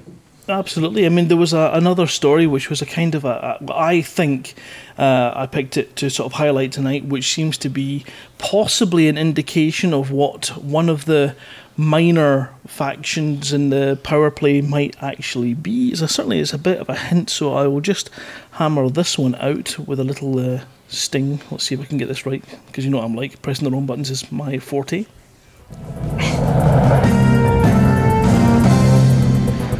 Prism Senator planning a new voyage. Leaked images from the Avalon shipyards appear to indicate that Senator Kahina Tajani Loren's Imperial Courier, the Seven Veils, is undergoing a significant refit just weeks after her recent visit to the Sol system. Security at the Avalon shipyards, which are owned and managed by Persephone, I don't know, the station is extremely tight. The images themselves are grainy and ill-defined, but seem to show that the drive shields and possibly the frameshift drive components have been significantly upgraded. Sources within the Empire note that the Senator Loren has been seen at several significant social events with Imperial Space recently. Despite this, she has not refrained from speaking to any member of the press since returning from Sol. Speculation is rife as to her involvement with the ongoing struggle for power within the Senate. Lauren has yet to declare her support for any of the leading contenders, a fact which some political pundits believe is a strong indication that she may be considering her own play for power. So definitely, I think that you're going to be able to align yourself with Loren. I'm not sure what she stands for. Well, that sounds like the general election. It'll be interesting when the powers come out as to where they stem from, but it'll be quite cool to have one from obviously Drew Wagar's fiction filtering into the game. On the subject of Drew Wagar, he's posted on Facebook along the lines of, "Don't bother asking, I'm not telling." I think that possibly means they haven't told him. Great stuff. Any more, Grant, or are we going into other community things? Ooh, I think it would be safe to say that that concludes the news for now.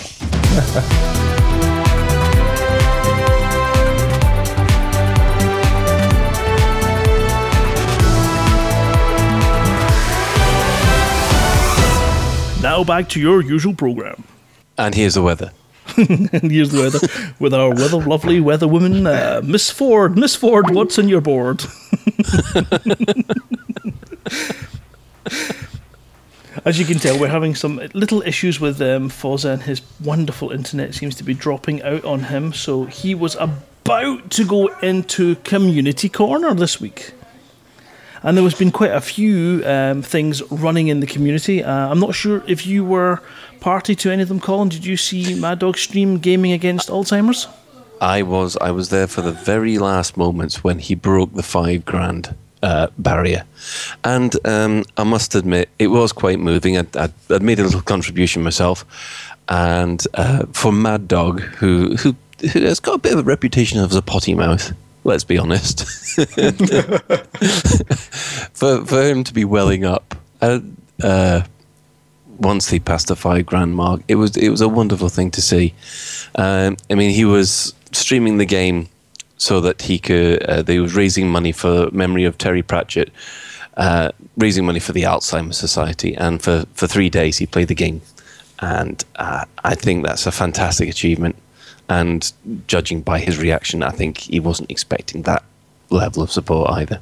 Yeah, it was a fantastic send-off we had, because at the end of his streams, now it's been going on for a couple of weeks actually, hadn't it, with different streams. We had Selazin doing a couple of streams, we had Kate Russell doing some streams to raise funds for it. So I mean, he was the kind of core host for this particular fundraiser, and the thing that I remember will take with me for a long time now is the point at which we made that target and he became, quite emotional.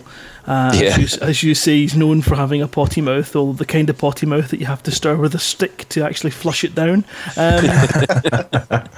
Feel sorry for the stick. It was that wonderful moving moment when we all lined up to give him that sort of 21 gun salute as he hyperspace jumped out of the system at the end of his stream. Now, there are videos of this available on YouTube that you can watch, or in fact on Mad Dog's own Facebook page, and that was the most beautiful kind of acknowledgement of his task, and I think that's possibly what set him off, was the fact that we were all caught up in that moment. We were all enjoying the kind of significance of his successful fundraiser for a fantastic cause, and I think I'll take that with me with one of my favourite community moments. Yeah, definitely. It was just sort of the moment when we passed that goal, and everybody just lined up for him, and he went to pieces. Which it was nice in an emotional type way, if you see what I mean. Yeah, definitely. And there's been another emotional event in the community this week as well. On the Elite Dangerous Community Facebook group, there was a post on the 28th of April by Nigel B. who says, "It's my sad duty to inform the community that we have lost one of our own commanders last night. My old school friend Chris Billington from some 20 years ago, whom I recently found and got back into touch with on this very forum, has passed away from a sudden heart attack. Fly safe, Commander, wherever your frameshift drive takes you." Lots of people came on to that thread and posted their condolences. Some people knew Chris from the game. Most people didn't, in fairness. But just the outpouring from the actual community in terms of sympathies and stuff. I mean, this was a guy who, if you check his Facebook page, he was posting about the Nepal earthquake one day and was, gone the next. It was that sudden. So it was touted that it would be really nice to do something in game. So there was the Chris Billington Memorial Flight, where basically we got together as many people as we could with wireframe or dark skins on their Cobras, flew out to Lave and formed up a formation like an honor guard for a 2-minute remembrance of Chris, and made a collection as well for Chris's family. And it was done very, very quickly. It was organised within the space of a couple of days. But yeah, again, the Elite Dangerous community rallied round. Everybody got into their Cobras, got their wireframe skins or their dark skins on, flew out to Lave, and formed this sort of V-shaped formation in front of Lave's sun. And it was something quite moving to be part of. And I know all of us on the show tonight, I know, Colin, you couldn't get there in the end, but you were still there as it was all going on. What was it like to be a part of that? John? Yeah, I mean, it was a lovely tribute, and it's such a sad thing to have to be involved in, but at the same time, it's just wonderful to see everyone band together and make it happen. And it's just nice that things like this can be done in the community still, and there is that kind of sense of camaraderie and sticking together in there, which is really nice to see, I must admit. It was fascinating listening to everybody calling the manoeuvres, even though I couldn't get into the group. It sounded that I was quite impressed by the amount of effort that everybody put in just to make sure those photos and things came out right. I thought that was a superb effort.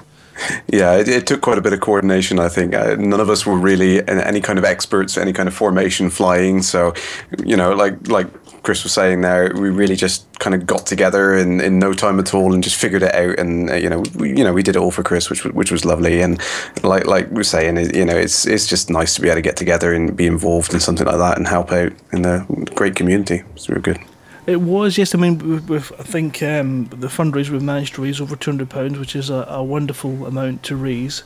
And we'll try and put a wee link if anyone feels that they would like to donate to that. We'll put a wee link in the chat somewhere. I'll figure something out, and you can contribute to that fund as well. But it's just nice to think that we've met through a game, and the friendships that have been struck up are more significant than otherwise might be. This game means a lot to us. It's brought us all together, and we're not willing to leave a man behind, or at least not pay our respects to his loss. Very true. So we'll have a look and see what else is in the notes for next while we wait for Fozza to reappear. The pictures are amazing. I believe they're going to put up a page, or there's going to be a page put up at some point that will be public that we will share a link to, and we'll have a donation link on that. I think that might be the best way of doing it. So they're just sort of getting some pictures and a video of the event ready so that we can share that with everybody. So it's going to be awesome. Yeah. And I believe it was mentioned that it should show up in the next week's newsletter as well, in case anyone misses it. Fantastic. It's definitely one of those worthy moments.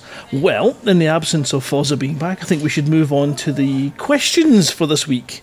And judging by that, I can see we've got a question from our good buddy Rory Scarlett, who says the thing he's not experienced yet, and his guessing is not in game yet, is miss jumps. He doesn't miss being thrown into the deepest nowhere, but at least they meant you always carried more than enough fuel to get to your destination. And weren't there supposed to be dark systems too? Perhaps miss jumps could land you at one. Any of you guys have any sort of clues? Or dark systems? I've heard people talking about dark systems, but it's been more along the lines of, you're in an asteroid belt when the sun goes the other side of the planet and you're left in darkness. But I'm not sure, do we have any dark systems? No. This was something that was referred to a long time ago, wasn't it, Colin? The idea of systems which don't have a stellar body at the center. They have some kind of, just a few planets orbiting each other, that kind of thing. So that's the idea of a dark system, I believe. I know that they've been used in the fiction quite a lot, but as of yet, I've gone.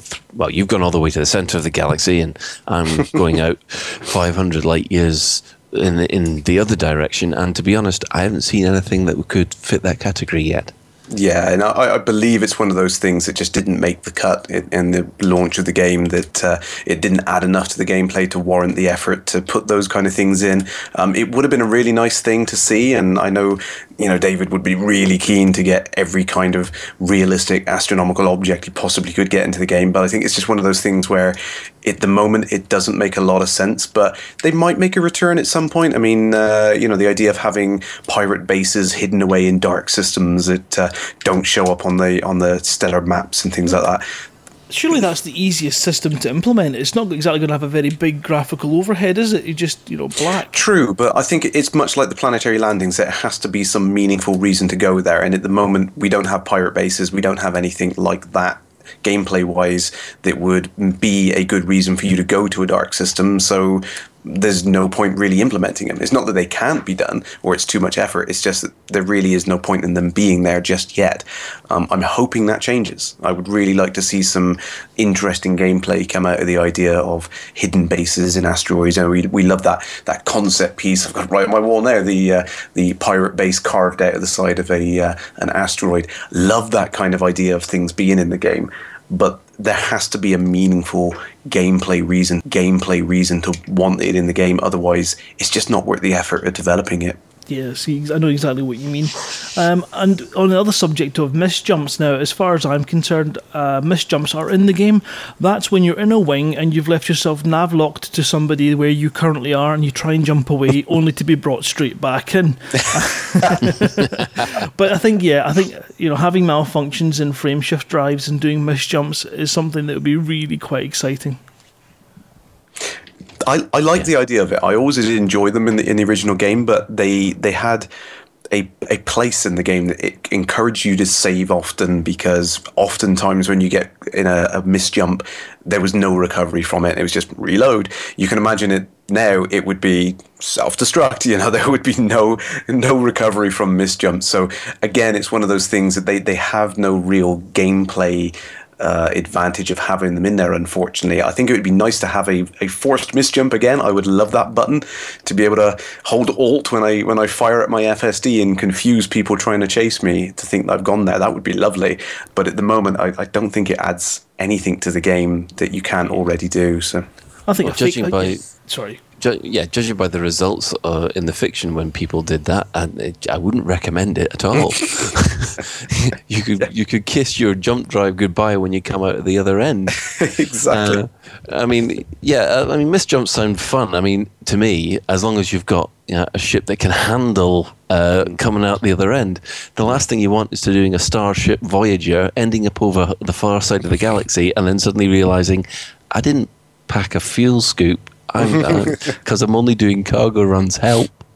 And can you imagine how long it would take somebody with a whole load of drones to come all the way over the side of the galaxy? Oh dear, don't want to think about it. Ain't gonna happen. But yeah, that's the thing, isn't it? That, like I said, there has to be some meaningful gameplay reason why these things would be in there and what that mechanic would do. And I'd love to see these things flesh out and have more things like that at some point in the future. But for the time being, at least, there doesn't seem to be a valid reason why you would want to do it. So it's a shame. It'll be something fun when it comes in. It'll be, I think they've got to add these wear and tear ramifications, rather than having you not being able to jump. It can maybe start jumping and you're getting a couple of sparks as it's charging up and you're going, oh please let me arrive where I'm going. So I think it's definitely got a flavour to add to the game. But yes, we'll have to wait and see, Rory. We'll have to wait and see. Maybe we can get an exclusive from I don't know, blackmailing Ed with some photographs from LaveCon this year. But always remember, if you want to avoid those kind of things, always kind of make sure your maintenance is kept up to date on your ship. That's the whole key for avoiding them. That's right. A few Titan nuts can spare you a crap ship. We'll move on to our next question, which is from Martin Bergerin. And he has just listened to the episode where we discussed what to do after reaching the elite, after completing the game. Essentially, once you've got to the point where you've got the top ships, the Anaconda, you've got billions of cash and all these kind of things. And he says that he never heard us talk a proper answer, or we only sort of went into power play? And are there any short answers to the questions of to what to do once you've reached that level? I think the problem is that power play represents a huge significant amount of things for people to do once they're there, and certainly that's one of these things where your money kit's there. But I think if you were to ignore power play and talk about the game as it currently is, then you've got flipping systems, which is something you can still do. Head out into deep space and do some exploring. Anything else, guys? Well, I think you've basically covered the two main things. The one thing that you've really got to do is you got to kind of decide for yourself. This is the whole point of Elite, because you are writing your own story. So if you want to set yourself a target, to, like some people have, to say go all the way around the circumnavigate the entire galaxy, good luck with that. But they want to try it anyway. So you set yourself a goal and see if you can do it. Yeah. I think that is the key point, isn't it? Is if you're looking at these three icons on the side panel there and you're thinking that's the end game, I think you're looking at the game wrong. I think that's the key point, really. There's so much you could be doing, getting involved in the meta game and everything else that's in there. I mean, I'd quite like, if I had virtually infinite amount of money and I'd done everything else in the game, I'd just like to go out there in a Type 9 and feed the pirates, that'd be great fun. Yeah, shoot me, yay, woo, just throwing palladium their way, sort of thing like that, just to see what happens. I'd just invent crazy things to do. Try ramming them and see how many credits you can ram up in how many of us, if you try and ram them enough. How many of us are playing the game to get the funds to play the game? If you understand what I'm trying to say, we're trying to get to the point where we don't have to grind so that we can then take on our role and play our characters. And I think there's probably a lot of that. There isn't. So for some of us, there is no completion date in time. There's no target. In fact, we're chasing an amount of money that doesn't exist because we're never going to stop. But you want to get to that point where you can then take on your character and play that role, whether you be a pirate, whether you be a diplomat, or whether you want to be a good-hearted, what would you call them, a Samaritan who flies around helping out people, whether you want to be that rogue fighter pilot who's charging money from people to help them out, whether you want to be a wingman to cover people. There's so many different things that you can take on as role play, but you've got to have the funds there to support it. So grind, then play. So I can't see a completion where you end up stop being somebody, if that makes any sense. Makes no sense at all, but I know what you're saying.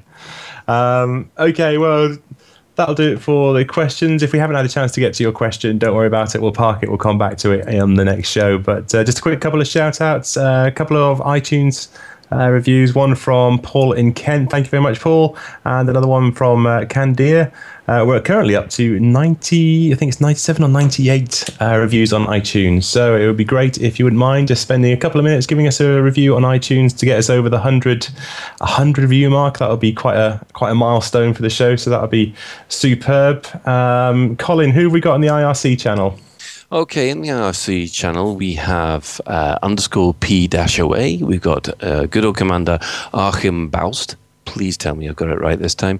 Commander Babster, Commander Darklike, Dampire, Ermus Boone, Errant Thought, Fiver, Greyblade, High Bite, Hobbermallow,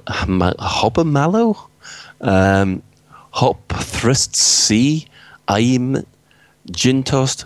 Oh, Crash? Who's Crash? Kipple, 1962. I've got no idea. Mashed Spud, Palanus, Mr. Tea Time, Nelson, Nyers, Rhythm, Starren, Silo, Takun, Tubby, and Zenok. Yeah, you see, this is why I always get other people to read the IRC chat channel out, because I always stumble over all the names.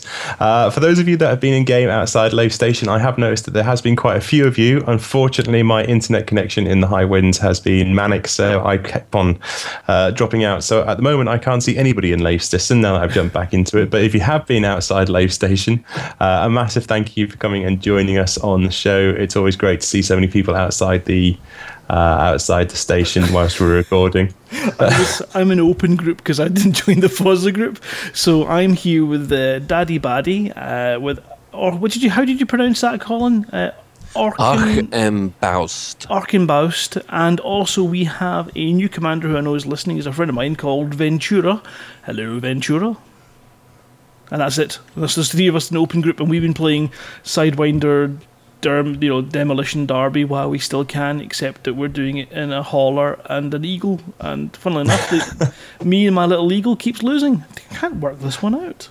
Is your Fran's commander name's first name Ace by any chance? Yes, nice. It is. Well, it's a shame that I can't get into the private Fozza group, because there was, I think, around about 30 ships in there. It's the largest number of ships I've seen outside the station for a while. So, again, thank you. Sorry we can't give you a shout out, but thank you for coming along. Well, that's it for another episode of Lave Radio. If you'd like to get in touch with the show, then you can email info@laveradio.com, Facebook/Lave Radio, @Lave Radio on Twitter. You can join the Skype chat channel by adding Fozza 101 to your Skype contacts and just let me know it's about Elite. Or you can join our TeamSpeak server where commanders come out and hang out and chat. That's laveradio.teamspeak3.com.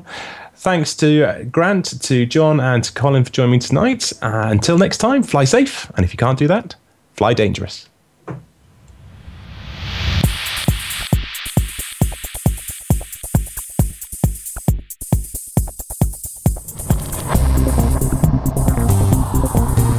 Is your life like this? Sounds like someone having an orange inserted.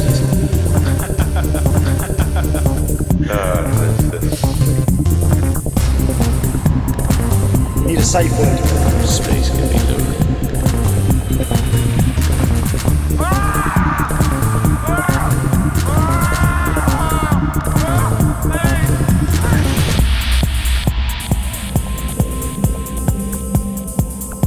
I'm going to see the galaxy.